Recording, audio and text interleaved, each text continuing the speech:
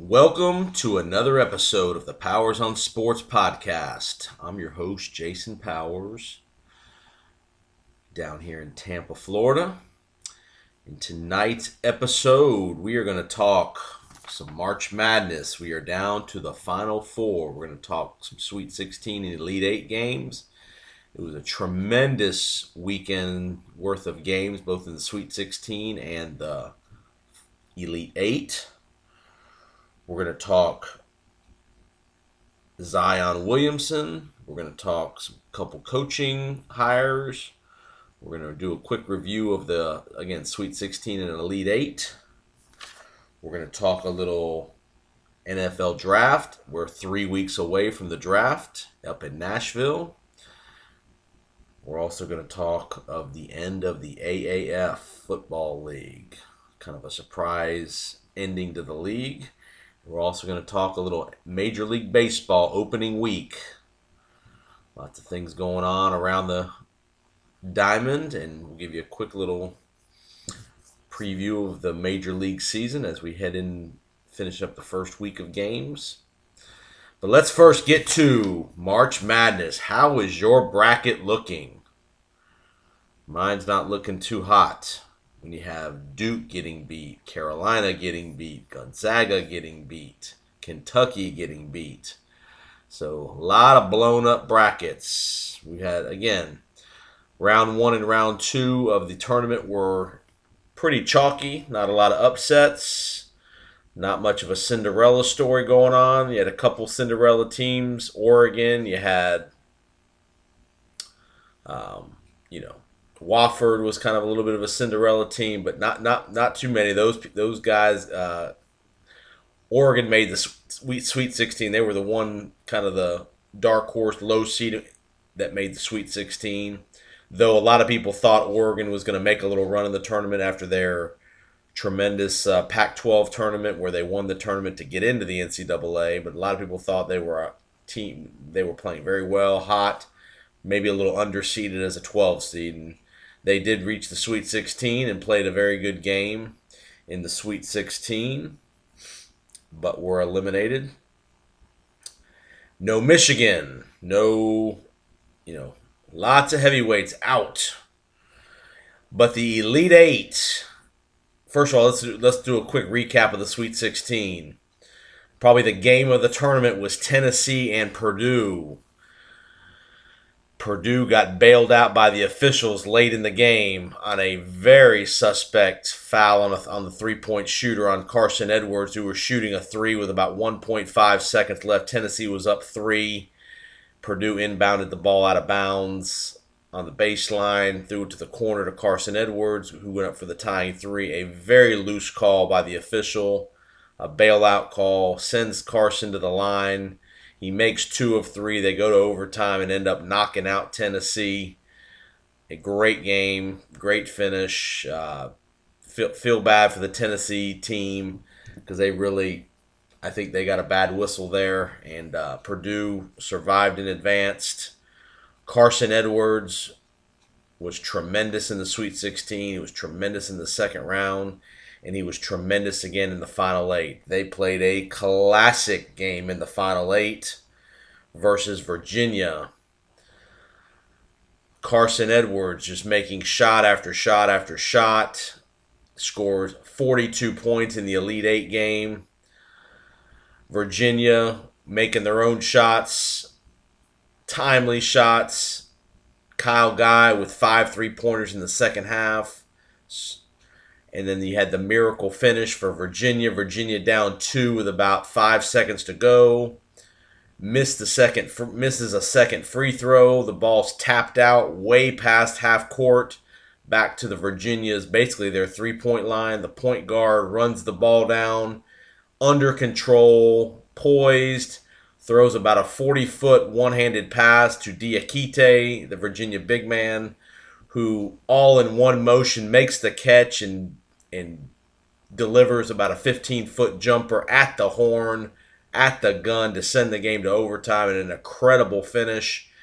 And Virginia went on to eliminate Purdue in overtime to advance to their first Final Four since the 1980s, back when Olden Polynice was the big man in the middle for the Wahoos. Just a tremendous Elite Eight game. That was the second game on Saturday. The first game on Saturday pitted Gonzaga and Texas Tech out in the West region. You had Texas Tech, who just totally destroyed Michigan on the defensive end of the court. Played tremendous in the Sweet 16. Gonzaga was in a very good game against Florida State in the Sweet 16. They exacted some revenge from the 2018 tournament when Florida State knocked Gonzaga out. Gonzaga exacted revenge in the Sweet 16, and they played in the first Elite Eight of the weekend on Saturday. They played a tremendous game. Gonzaga, Texas Tech went right down to the wire. Again, defense was the mantra in the second half for Texas Tech. Texas Tech has been known as a defensive team all year long. Chris Beard. They've got a couple of transfers. They've got Jarrett Culver, who is going to be a high lottery pick in the NBA draft. Really shut down Gonzaga in the second half and went down to the last, again, 10-12 seconds of the game. Gonzaga was down 2 points with about 12 seconds to go. Josh Perkins reaches across the baseline and knocks the ball out of the Texas Tech guy's hands, trying to inbound it. Technical foul is called, which is the right call. Texas Tech goes to the line, makes their free throws, and ends Gonzaga's run for another Final Four. Just another tough ending to the Gonzaga season. So many times in the last 10 years they've been a 1, 2, or 3 seed and have just not been able to get to the Final Four, other than 2 years ago when they made the championship game. But again, tremendous game. Mark Few, great coach. I feel bad for the Gonzaga kids because I really thought they had the team that could win it all.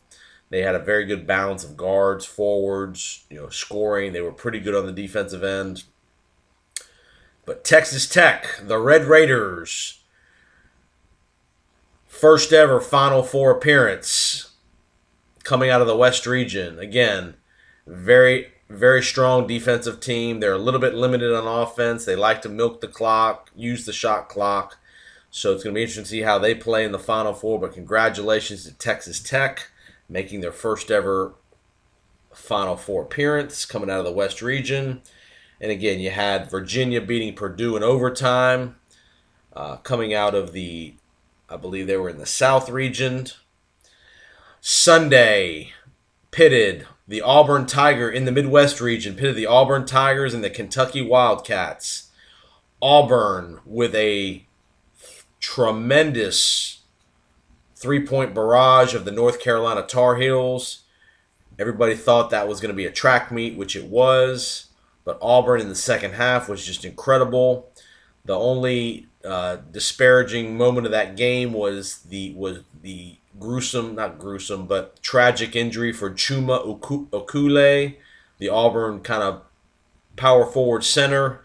He was destroying North Carolina inside and out, was a rebounding force, had about 20-something points before he got injured in a non-contact injury, driving to the lane, tore his ACL. But Bruce Pearl wills his team. Chuck Barkley back in the CBS studio going crazy over Kenny Smith Tar Heels. But the Auburn Tigers advanced to the Final 8, where they matched up with the Kentucky Wildcats, who took out Houston in a very grinded out, rugged game in the Sweet 16 on Friday night. Third time they've played this year. Kentucky had beaten Auburn twice previously, 2 points at Auburn, and then they blew Auburn out in Lexington. That had been the last game that Auburn had lost in mid-February. Auburn's on an 11-game winning streak since. Won the last 4, won 4 in the SEC tournament, and obviously they were in this matchup going to the Final 8. Again, two teams that knew each other very well. Auburn relying on their guards, their quickness, the three-point shot. Kentucky, much more of a rugged, interior-laden team. Not a very good shooting team on offense. P.J. Washington returning from his foot injury. Played limited minutes against Houston, but he played a pretty full load against Auburn. Game goes down to the wire. Auburn has a chance to win it late on the last shot of regulation. No good. They go to overtime. And the Auburn Tigers, again, Jared Harper, Bryce Brown, and the crew advance to their first ever Final Four. Bruce Pearl, lots of talk about Bruce Pearl, what to think of Bruce Pearl. From an X's and O's perspective, nobody can question the coach he is and the kind of the chemistry he's developed with his team, the emotion he shows. I think the guys love playing for him. There's no doubt about that. He's been very successful on the court at UW-Milwaukee. He took them to the Sweet 16. He had a nice run at Tennessee, and now he's had a tremendous Final Four run at Auburn. The one thing about Bruce Pearl, though, is he's had several off-the-court incidents while he's been a head coach. He kind of squealed on somebody when he was an assistant back in his Big Ten assistant coaching days. He got in trouble at Tennessee a little bit, which kind of caused the end of the road for him. And obviously he's been very much involved in this FBI wiretapping situation while he's been at Auburn.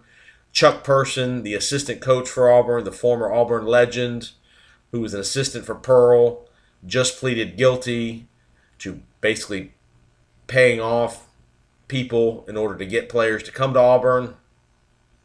Somehow Bruce Pearl escapes all that, kept his job. There was a lot of dispute last year whether he was going to keep his job or not. Bruce Pearl kept his job. Again, nobody can question Bruce Pearl's X's and O's. Tremendous coach, excellent strategist. But you have to ask the questions, and I'm kind of disappointed in CBS. Not many questions have been asked of Bruce Pearl concerning these FBI allegations, at least publicly. I would hope during this Final Four week that when CBS has access to Bruce Pearl, that those questions do get asked. They should be asked. I like Bruce Pearl, but I didn't like, he was basically crying on cue on Sunday when they were talking about Chuma Okule and his injury. He was all giddy and happy, and all of a sudden the sideline reporter asked him about Chuma, and all of a sudden he turns into Mr. Academy Award winner and just starts bawling his eyes out talking about Chuma. And I get it. He has an emotional attachment to the guy, and I get that, but it looked very staged and it looked very contrived. The tears on the interview and all that stuff. So it'll be interesting to see how Bruce Pearl handles all this during the week, and to see if the media is very inquisitive with Bruce during these press conferences concerning some of these allegations. Because make no mistake, lots of allegations, LSU involved, Auburn involved. Several coaches around the country have been sentenced to go to jail, Chuck Person included from Auburn. So, very interesting to see how that's going to go. But congratulations to the Auburn Tigers making their first ever Final Four appearance. And in the other Elite Eight game, we had Duke, Michigan State. All the talk was once the bracket was divulged by the NCAA was, what is Michigan State doing in the same bracket as Duke? Duke was the number 1 overall seed. Many people thought Michigan State should have been a 1 seed, but they weren't. They were a 2. Well, they were apparently the number 1 of the 2 seeds. They were the best 2 seed on the board, yet they get pitted with the number 1 overall seed in the tournament. A lot of people didn't think that was right, and I agree with them. It's just as much of a disadvantage to Duke as it is to Michigan State. But both teams held serve. Duke wins another classic squeaker, nail-biter, whatever you want to call it, in the Sweet 16. They get by Virginia Tech after they escaped Central Florida on the tip-in that somehow rolled out. UCF, Aubrey Dawkins, Johnny Dawkins, and the crew, the Knights, take the Blue Devils to the limit in the round 2. And then Buzz Williams and the Hokies of Virginia Tech go head-to-head with the Dukies in the Sweet 16. Again, another tremendous game, right down to the wire. Virginia Tech down 2 with about 2 seconds to go. They throw a beautiful lob pass on an inbounds play, and the Virginia Tech small forward basically missed a bunny, uncontested. Would have been a putback on the lob. Wasn't able to deliver, and Zion, Cam Reddish, Barrett, and the fellas escaped the Sweet 16. A lot of controversy about Cam Reddish. Cam Reddish did not play in the Sweet 16. Apparently, he had some knee tendonitis, blah, blah, blah. The coaching staff seemed to be shocked by that. I have a feeling it may not come out until later, but something probably happened from internally with the team, discipline. Something happened internally. I think that caused Cam Reddish not to play in the Sweet 16. Cam Reddish comes off the bench in the Final 8 game when he's been a starter the whole year. Again, to me that's a little fishy as well. Duke, Zion, R.J. Barrett up against Tom Izzo in the Elite Eight. Again, a classic matchup. Krzyzewski's 11-1 going into this game versus Izzo, which is hard to believe. Veteran team in Michigan State versus the youngsters. Basically a two-man scoring parade with Duke with R.J. Barrett and Zion. Very little production from their secondary players, though they did get a good game from Delorier, the center, on Sunday. He played very, very well. But Michigan State, Cassius Winston, the floor general, the All-American, Kenny Goins, Nick Ward, McQuaid. Again, very veteran team that's been through the wars of the Big Ten. Very good squad, but Cassius Winston is definitely was the catalyst for Michigan State. Every time they needed a big play, whether it was an assist, a made shot, controlled the tempo. Michigan State fouls R.J. Barrett, under 5 seconds left in the game. Duke is down 2. Barrett goes to the line for 2 free throws. Misses the first one. Tries to miss the second free throw, down 2, because that was the play you had to miss the second one. Tries to miss the free throw, and it somehow falls in after it rolls around the rim. Makes the second free throw. Duke is nowhere near the penalty, so they're having to try to foul just to get to the bonus with under 5 seconds. On the second attempted foul, they throw the ball uncontested down the court. Michigan State, Winston's able to run the clock out, and the Spartans advance to Minneapolis, 68-67 over the Blue Devils. Is the Duke season a failure?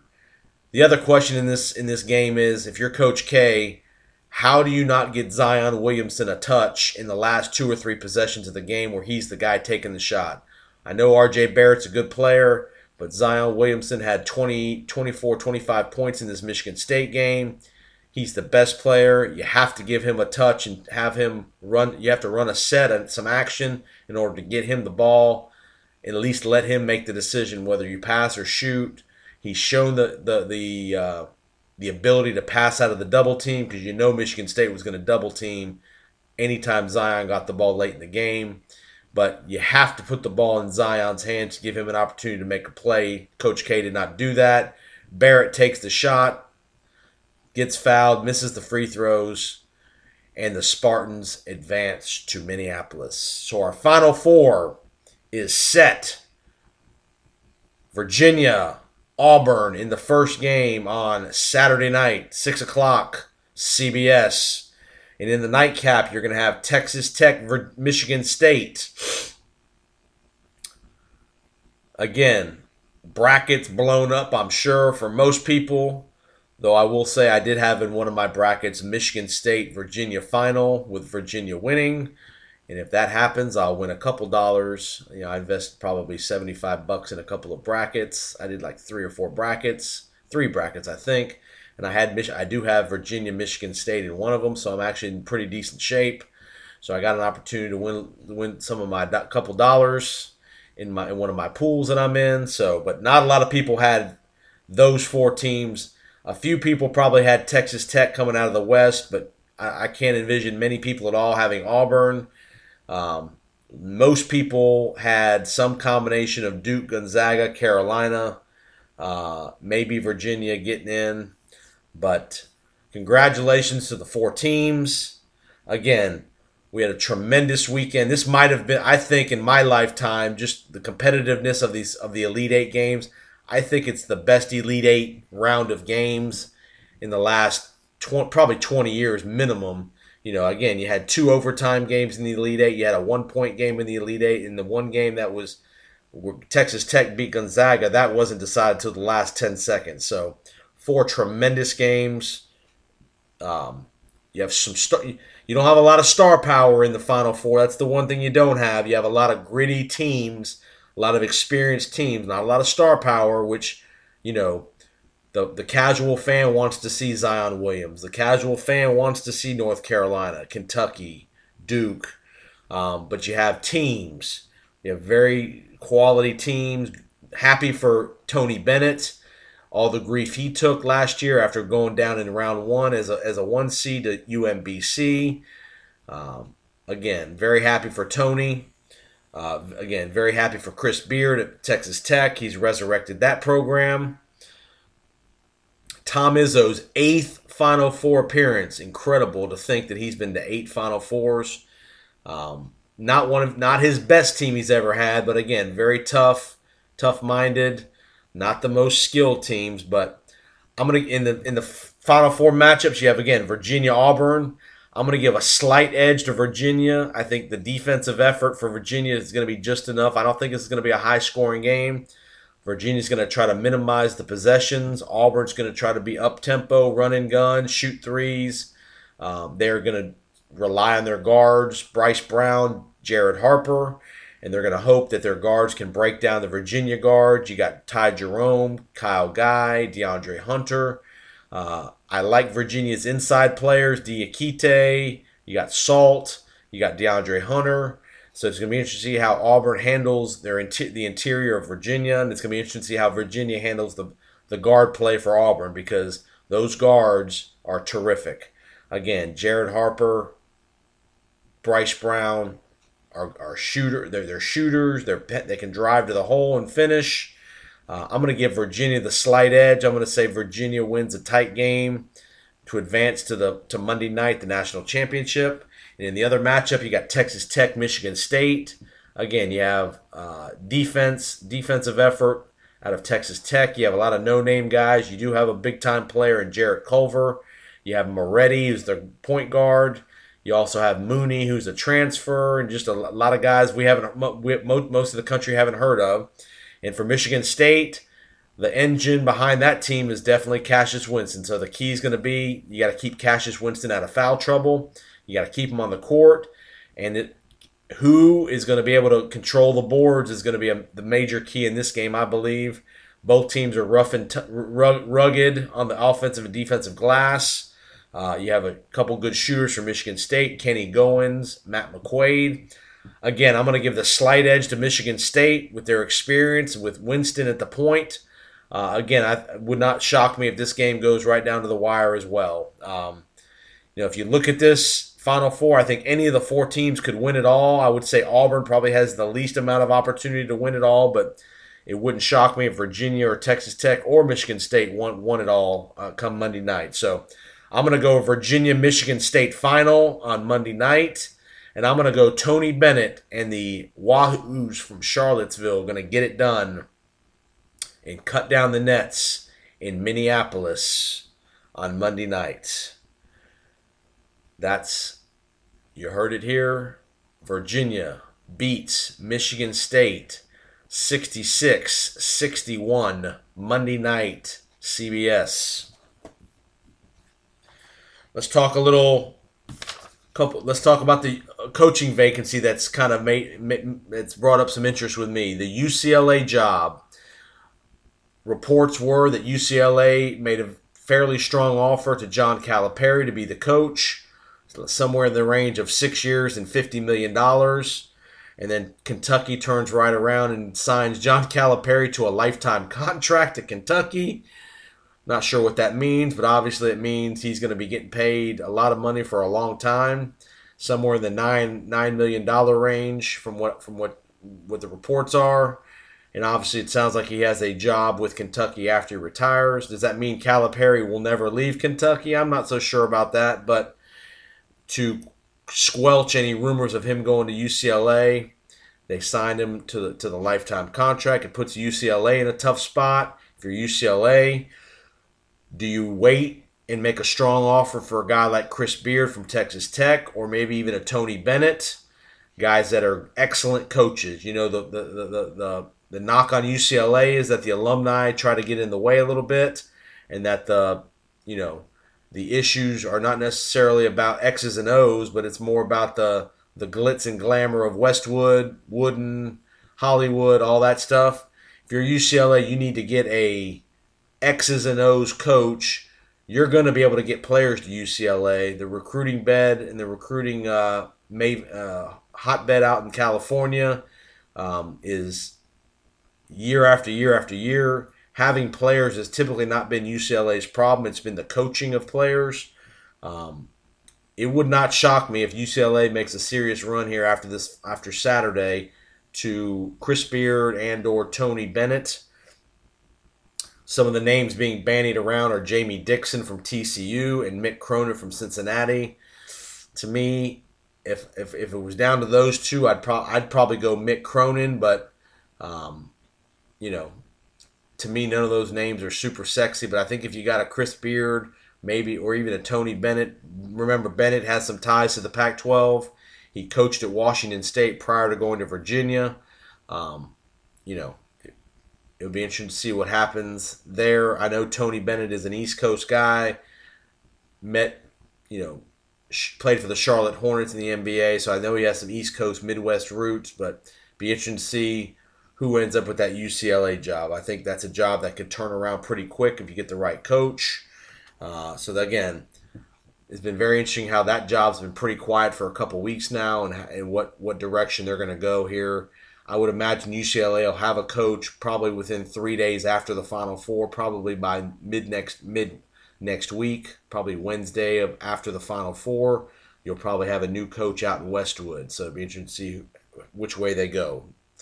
So, Final Four, NIT's coming to wrapping up. Lipscomb is in the finals of the NIT. A pretty interesting story there with Lipscomb. I know the NIT is not nearly what it ever used to be, what it used to be, but that's a pretty neat story that Lipscomb's going to play in the finals of the NIT on Thursday night in Madison Square Garden, and they are going to face the winner of, I'll get you an update here in just 1 second, either Texas Tech or Texas, and it looks like Texas has advanced, so it looks like it's going to be a Texas-Lipscomb NIT final on Thursday night, Madison Square Garden. So that'll be, if you're a college basketball junkie, that'll be a good game to watch because you got the little guy in Lipscomb from the Atlantic Sun going up against the powerhouse in Texas, Shaka Smart. So good for Lipscomb. Happy for them. Little school. And other coaching news, Rick Burr, the coach of Belmont, been around for 33 years at Belmont. He retired. So it'll be interesting. The coaching carousel will begin here in this next week, and there'll be a surprise or two on the coaching front. So it'll be interesting to see where the surprises come from, and which coaches leave which jobs to do their thing. Nate Oates, the Buffalo coach, was named the coach at Alabama.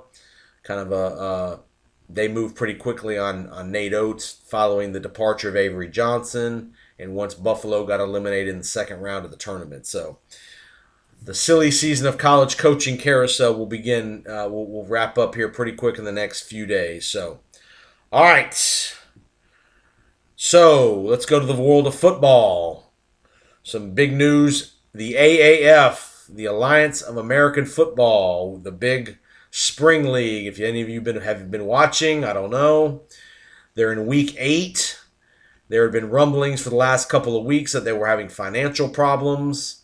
The owner of the Carolina Hurricanes from the NHL kind of came in with a rescue payment of investment of up to $250 million. And the AAF, after week 8 of a 10-week season, have suspended operations. This was a breaking story today and yesterday on Monday and Tuesday. Again, very interested to see what the major issue was. It sounded like they were, obviously they were underfinanced, and I guess the sponsorship, and they had several TV deals. They had CBS, they had TNT, and they had the NFL Network involved. I don't know what the financial arrangement was that what related to that was, but the AAF has suspended all operations. So Coach Spurrier and the Orlando Apollos were the number one seeds through week 8. Coach Spurrier is claiming that he's a champion, kind of like UCF used to do in Orlando. Kind of a fitting thing that he's coaching the Orlando Apollos, with Central Florida being in Orlando, claiming they're national champions. So Coach Spurrier is going to claim that he's the AAF champion. It will be interesting to see how this affects, if it affects it anything at all, the XFL. The XFL is set to debut next spring, in the spring of 2020. So it'll be interesting to see how that works. I guess the number one pending issue with the AAF was the AAF wanted to partner with the NFL to allow the NFL Players Association to allow kind of the bottom of the roster guys on these NFL teams to be able to play in the AAF. The guys that were either practice squad players and or bottom of the roster players to get experience, reps, that kind of stuff in the spring league, leading into the summer training camps and all that stuff. So, the issue I could see between the AAF and the NFL Players Association would be probably from a injury perspective of who is responsible for payments. If a guy gets injured, if he's under contract in the NFL but he's loaned out to the AAF, who handles all those kind of legal things, liability type things, especially related to injury and career-ending injuries and things like that. From what I've read, the AAF was getting a so-so TV rating. They seem to be pretty consistent. Not a great rating, but a consistent rating each week. And again, I'm a little surprised that they did not, finish up the season. They only had 2 more weeks left of the regular season. Then they were going to play a quick, small 14 playoff, which would have taken another 2 weeks. So they must have basically, I won't say run out of money, but must have been really financially strapped. And the owner, that the Carolina Hurricanes owner, just made the decision to pull the plug. He was kind of the financier of the league with the infusion of capital about a month ago. So no longer will the AAF be in operation again. Bill Polian, Charlie Ebersol were kind of the cohorts of the AAF, and really thought it was going to have an opportunity to at least make it a year, but no more AAF. NFL Draft 3 weeks away. Nashville, Tennessee, 3 weeks from Thursday. I believe the draft is on the 25th. Starts on the 25th with the first round, and then the second and third round on Friday, and then rounds 4 through 7 on Saturday. This is the lying season. You're going to see reports galore these next 2 weeks from teams, who they're interested in, who they're not, who they like, who they don't like. All this stuff. All these teams are doing nothing but putting propaganda out there, reports, especially these teams that are in the top half of the first round that are jockeying for position, whether they want to trade up to get a guy, especially on the quarterback front. You still have all the rumors and all the speculation that Arizona is going to take Kyler Murray with the first pick, thus looking to trade Josh Rosen. You're hearing more and more reports about teams doing their research on Josh Rosen to see what they're going to have to give up for him. If I'm Arizona, you better get a first-round draft pick for Josh Rosen if you're going to take Kyler Murray with the first pick. And to me, he'd be worth a first-round pick. He's under contract for at least 3 more years. He's very affordable from a contractual perspective. He's got a year of experience. I know he didn't play great last year, but he has a year of experience. I think a team like the Redskins, who desperately need a quarterback, are going to be in the market.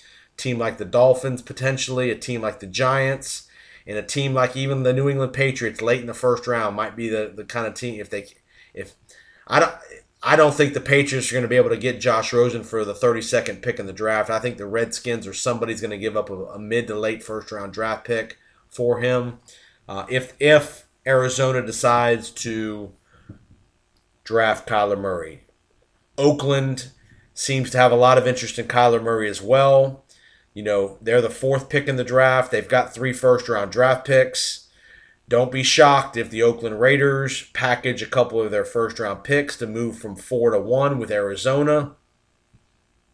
If they did that, obviously Arizona would then keep Josh Rosen, but Arizona could really have it if they fall in love with Kyler Murray. They've made a lot of offseason free agent signings on the offensive side of the ball.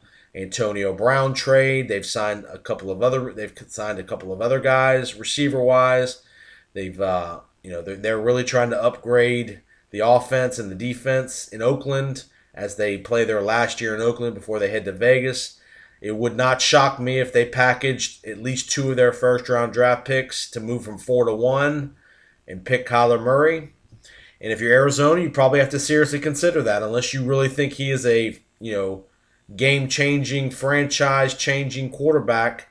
If you're Cliff Kingsbury, I know he's from that air raid system, so Kyler Murray might be the guy.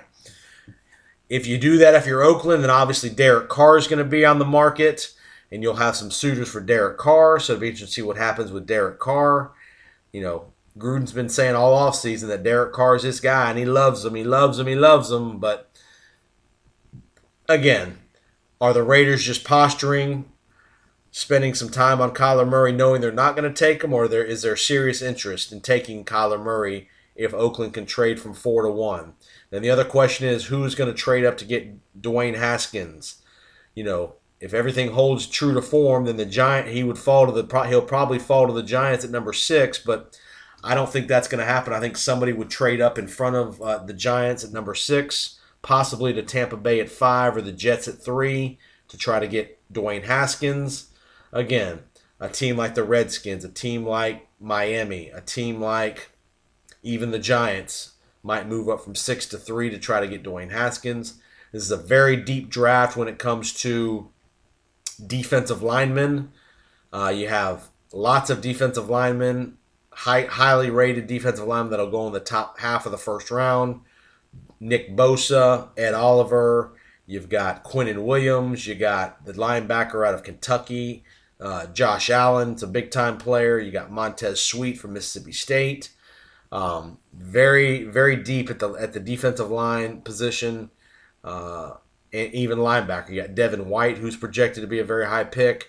And then obviously you have your couple quarterbacks. You're going to have Haskins and you're going to have Kyler Murray going the top, probably 5 or 6 at the latest.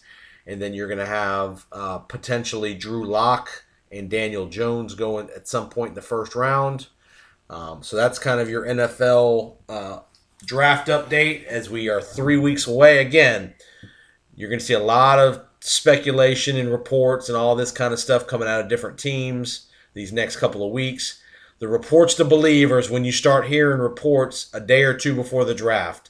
When those things start leaking out, that more times than not tend to be the things that typically happen. Again, Schefter, Mortensen, Jay Glazer, those guys are very good on the NFL front as far as getting intel from these teams. Todd McShay, you're going to see a lot of Todd McShay and Mel Kiper in the next couple of weeks. So be on the lookout. Draft coverage, always a fun couple days if you're an NFL geek like I am. I love watching the draft, just watching these guys get picked and all the strategy that goes into, do you trade up, do you trade down, do you take best player available, do you take a position of need, all the different strategies that these different franchises take and how every franchise has their own way of doing things, rating players, all that good stuff. So, fun next couple of weeks. All right, last thing we're going to talk about, Major League Baseball had their true opening day a couple days ago. Everybody's playing now. You've got, the Bryce Harper move from Washington to Philly. You've got, the stacked American League. You got the Astros, the Yankees, and the Red Sox, who are the clear-cut favorites in the American League. All 3 of those teams have gotten off to a slow start.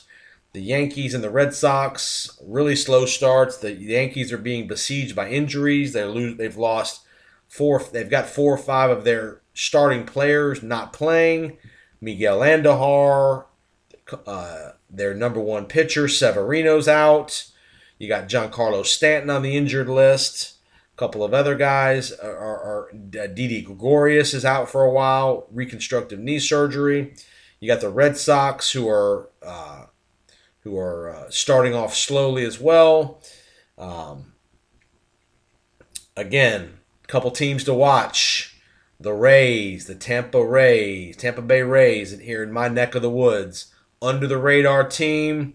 Made a couple of quality signings in the offseason. Charlie Morton. Again, they develop players, pitchers, lots and lots of pitchers that they develop from their farm system. They do a tremendous job developing pitchers and keeping those pitchers, keeping an affordable payroll. They have just enough offense to be scary. They're not tremendous on offense, but they get just enough because they've got excellent starting pitching and their bullpen is very good as well. So that's a team to keep an eye on in the American League are the Rays. Again, you have Houston, you got the Yankees, the Red Sox. In the Central, you got basically it's going to be probably a battle between Minnesota and Cleveland. Lindor's hurt for Cleveland for a while. He hurt his ankle right before the season started, so he's going to be out probably a couple more weeks. You got Minnesota with a new manager. They've revamped their roster a little bit. So, but the clear-cut favorites in the American League are going to be Houston, New York, and Boston. I don't like to judge teams until they've probably played 30 or 40 games. You know, you got several teams that are projected to be really bad this year, but again, let's let them play 30 or 40 games before we start making declarations about everybody. But, you know, from all indications, those three teams are the powerhouses in the American League. In the National League, a little more wide open. Probably the National League East is probably the most competitive division, where you have the Mets, the Braves, the Phillies, and the Nationals. All four of those teams have a legitimate claim that they could win that division. Obviously you have Harper going to the Phillies. They also traded for Real Muto. They traded for Gene Segura. They also have Robertson in the bullpen. You got the Mets with Syndergaard. They just re-signed Jacob deGrom. An improved ball club there. You got the Braves coming off their great division-winning season last year. They just re-signed their superstar youngster Ronald Acuna today to an 8-year, $100 million contract. And then obviously you have the Nationals with, Scherzer, Strasburg, and those guys in Washington. How are they going to play? How are they going to perform without Bryce Harper in the middle of that order? All that stuff. Is Dave Martinez the right guy to be the manager of that team? He took a lot of heat last year for his managerial lack of managerial skills and in-game management. So will the Nationals make a move at some point during the year if they get off to a slow start? Same with the Mets. Will they make a managerial move if they get off to a slow start? Mickey Callaway, not highly regarded from a managerial perspective, more of a pitching coach. So it'll be very interesting to see. National League Central, you got a very competitive division with the Cubs, the Cardinals, the Pirates, all projected to be pretty good this year. The Milwaukee Brewers are really good. Again, a lot of heat on Joe Madden. A lot of people think this might be his last year in Chicago, which is crazy to me. The guy's a tremendous manager. He would be out of a job in less than one day if he ever got fired by the Cubs, and I don't understand why the Cubs would even consider firing him. But and out west, you have the Dodgers, who are probably going to be your overwhelming favorite in the AL West. The Padres with the Manny Machado signing, they got Fernando Tatis, brought him up, and he's playing every day now. The Rockies should be fairly competitive, and then you got the Giants, who are supposed to be pretty pitiful, and the Diamondbacks are supposed to be pretty bad. So should be the Dodgers division to win out there. Predictions in the National League, I'm going to predict Dodgers win the West. I'm going to predict the Cubs win the Central, and I'm going to predict that the Atlanta Braves win the NL East once again with the Phillies as a wild card, and I'm also going to have the Milwaukee Brewers as a wild card. So should be a very interesting Major League season, just getting started. They will be in the swing of playing every day now. One other trend that you've noticed, if you've been paying attention to Major League Baseball in the last several days, week and a half or so, there's been a lot of long-term extensions being signed. These players are less and less liking having to go to free agency. This last winter, you had Machado and Harper waiting into almost February to get signed. These younger players, are signing these extensions at a much younger age. Again, Ronald Acuna signed today. Jacob deGrom got a big extension last week from the Mets. There's lots of different guys throughout the league, or these younger players especially, are signing extensions. Obviously, you had Mike Trout foregoing free agency to re-sign with the Angels for $400 million, $430.